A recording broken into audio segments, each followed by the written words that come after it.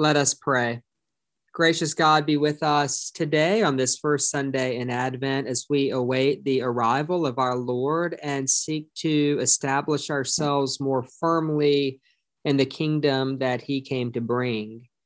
And as we study Paul's letter to the Romans today, we pray that our conversation would shed light on what it means to await our Lord, so that when he does appear, we may behold him in all his glory without shame or fear. And it's in his name we pray. Amen.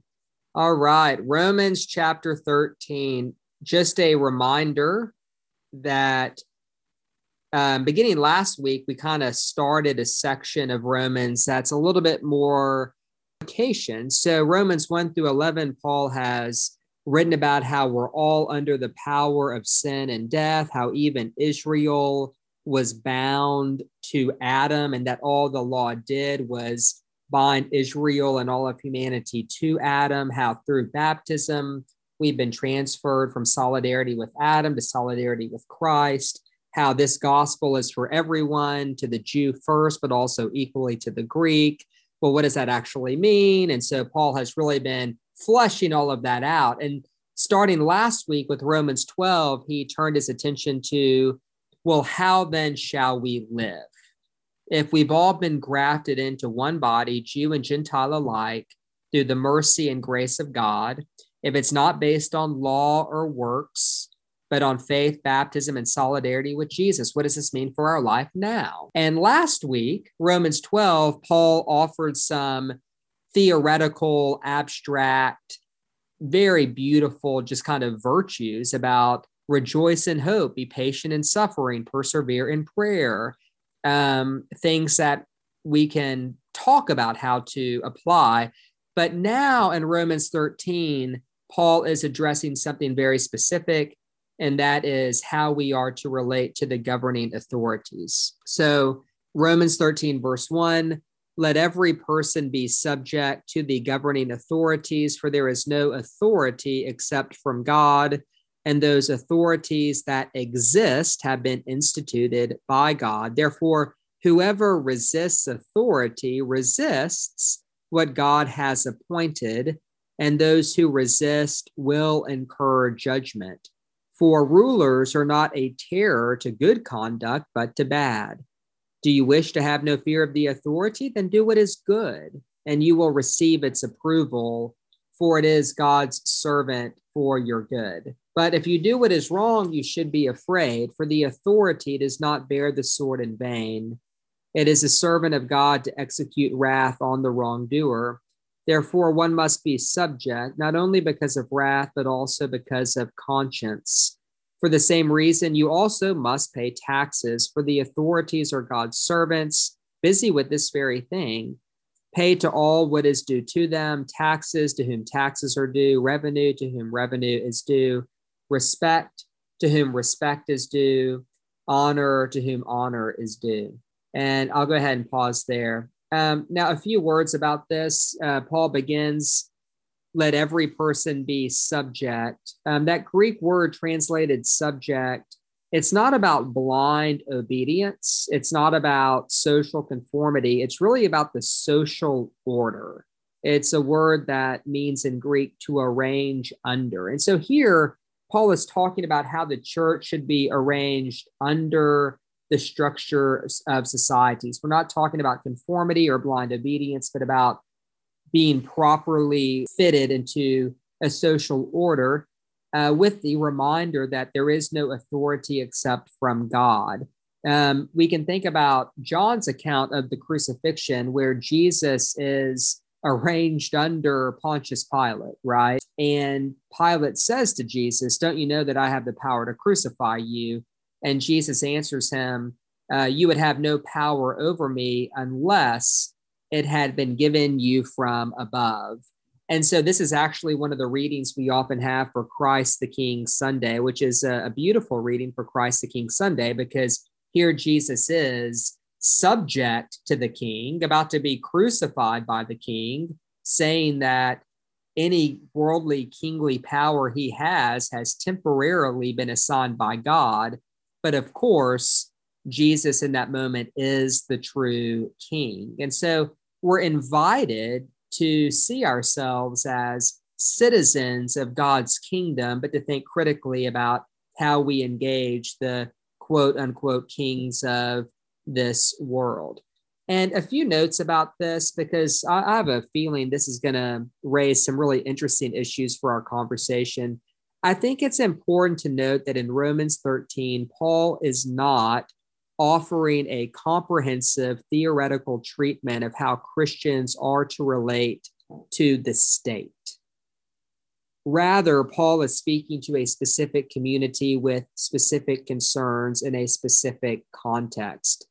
In truth, Scripture offers us lots of examples of disobedience and obedience. And so an example of disobedience would be Acts chapter 4, where Peter and John stand before the council. The book of Revelation is a big act of disobedience against the kingdom of Rome. But we also have obedience. I mean, Jesus himself said, if someone compels you to go 1 mile, go 2. This was an example drawn from when a Roman centurion asked you to carry his pack for a mile. The law said you got to do that. Or Jesus said, render to Caesar that which belongs to Caesar. In First Peter, we have that phrase that we are to honor the emperor, which is kind of a shocking thing for someone to write in Peter's name. And so we have examples in Scripture of disobedience and obedience. And so the question that will probably be raised in our conversation is, well, how do we know when to be subject, when to take our place in the social order, when to obey, and when to push back? I also think it's important that we name that this passage does not raise issues of the illegitimate authority or the abuse of power. And I think that's something to name because we're all sensitive to that, right? Is Paul saying, just conform and let your abusers abuse you? And Paul actually isn't addressing the issue of illegitimate authority or the abuse of power. And that's just not something this passage speaks to. I also think it's important to name, historically speaking, that Claudius's expulsion of the Jews and the tumult that preceded that event is also in the backdrop of this passage. Remember, the Jews were expelled from Rome, probably for rioting or acting out or something along those lines. Paul spoke of an unenlightened zeal of the people of Israel earlier in this epistle. And so here, the emphasis is on fulfilling the social obligations in a context of trust that God is the ultimate authority and that there is a day of the Lord approaching. And why would Paul have to do this? Well, we recall last week that he told the church to not be conformed to this world, right? Don't be conformed to this world. There's a new king, a new order. Well, we can imagine what some of them might thought, especially some of the more zealous in the community. Well, that's great. I don't want to be conformed to this world. Does that mean I don't have to pay my taxes? And Paul says, wait a second, not so fast. And so the questions, I think, that were in the backdrop of the real context that Paul was addressing is that if Christians belong to a new age with a new king, and that this old creation, right, is on its way out, if the sun is setting and will one day cast out the darkness, why bother respecting society at all? I mean, won't Jesus return tomorrow or next week or next year? What is the point of playing by society's rules? And I think that is the question that Paul is addressing, having already set up that there's a new king, a new kingdom, and that they don't need to conform to the patterns of this world, that Caesar is not king, but Jesus is king. And so here Paul is basically saying, well, yes, but that doesn't give you an excuse to rebel or to not be subject to the existing structures of society.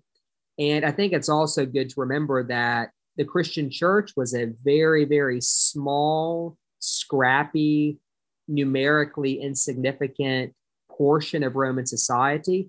The Romans, for the most part, tolerated ancient religions, but they did not like new religions, and they did not like religions that had any whiff of wanting to overthrow society, any whiff of proclaiming a king other than Caesar. And so, I think Paul is just basically saying, like, you guys got to fall in line to some extent here. And that doesn't change the fact that Jesus is your true king. Be subject to the governing authorities, pay your taxes, right? If there's honor due to someone, give them the honor, but just don't forget there is no authority except from God. And so the discerning questions for our day, what does, when does faithfulness demand that we take our place in the social order? And when does faithfulness mean disobeying the social order? We think of things like Black Lives Matter, protests. We think of the civil rights movement. The slave trade didn't just fall apart, right? There was a rebellion against that law. And so when does faithfulness mean we are subject to that which is? And when does faithfulness mean disobeying the social order? That's a real question for the church today, I think. And the related question is, what are the societal rules that we must play by?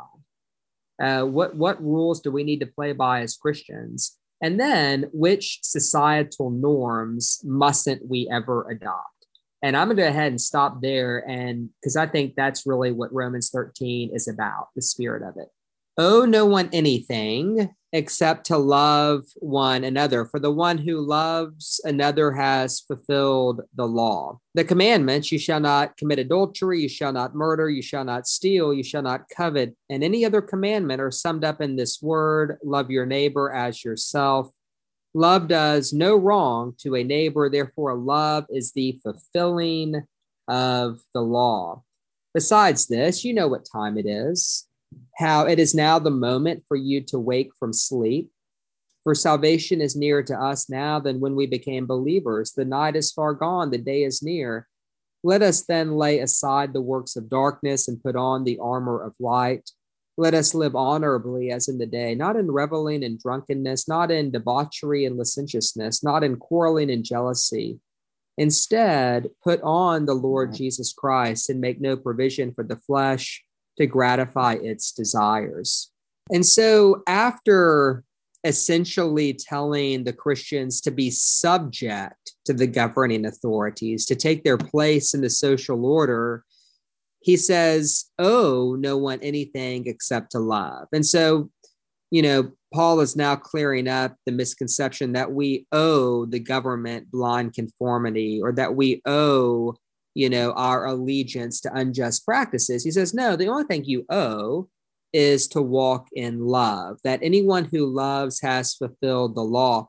And, just when we thought Paul was done with all this talk about the law, he brings it back to remind us that circumcision is not the fulfillment of the law, that works according to the flesh is not the fulfillment of the law, that Israel, his kinsmen according to the flesh, that what they do is not the fulfillment of the law, but love itself. And what he writes about love can really just be drawn from what Jesus himself said on the Sermon on the Mount about how loving the Lord your God with all your heart, soul, mind, and strength is the greatest of the commandments, and that loving one's neighbor as oneself is the second, that on these two commandments hang all the law and the prophets. Jesus would have stolen that himself from Deuteronomy, as would have Paul. And so he's really building on this tradition that at the end of the day, love is what this is all about. And I think to understand what Paul means by love, we actually have to go back to all of Romans 12. What does love look like? Well, just reread Romans 12, where Paul talks about offering yourself as a living sacrifice, rejoicing in hope, be patient in suffering, discerning what is the will of God, that all of that is part of a life of love. And so to remember that, this letter would have been read out loud, and Paul is still talking about how to relate to the government. that this is still part of that section. And so Paul is now saying that ultimately what you owe the authorities is what you owe each other. It's what you owe the world. It's what you owe God. It's what you owe yourself. And ultimately, that is love. That love, not sentimental hallmark love, not love as a feeling that's fleeting, but the cruciform love that we see in the Lord who laid down his life, who went to the cross to be a propitiation for our sins, right? Paul has already written about that this is what love looks like, and it is ultimately to inform how you live your life now.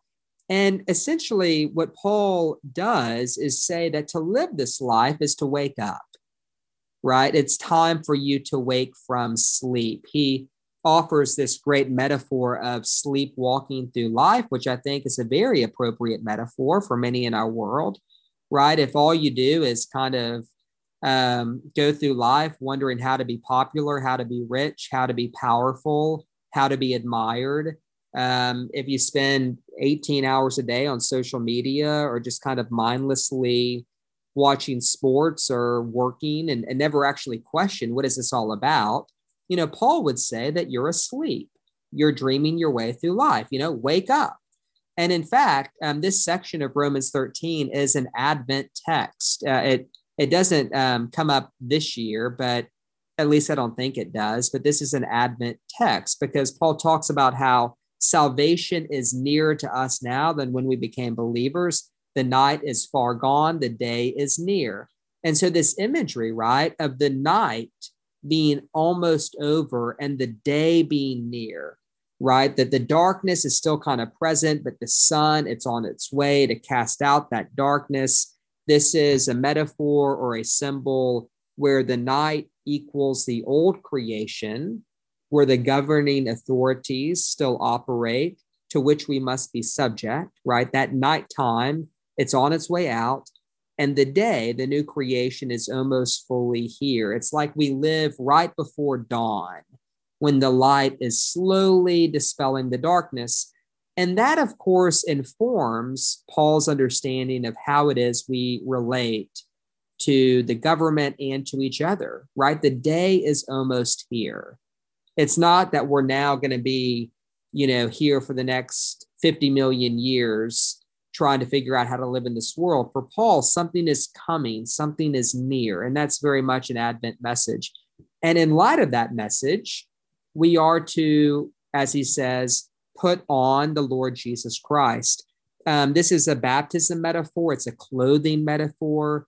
The imagery in Scripture of putting on new clothes as a symbol of our salvation, going back to the prophet Isaiah, is a very prominent metaphor. In fact, the first book I wrote was called New Clothes, Putting on Christ and Finding Ourselves, because clothing in Scripture is a metaphor for the new man, transferring from in Adam to in Christ. And so when Paul says things like put on the Lord Jesus, he's really trying to speak to Philip's concern earlier, that drum he was beating about growing in Christian character and becoming a mature Christian. And so, I think that as we carry this conversation forward, some questions we can ask: what is Christian love, and how does the love Paul speaks of differ from society's understanding of love?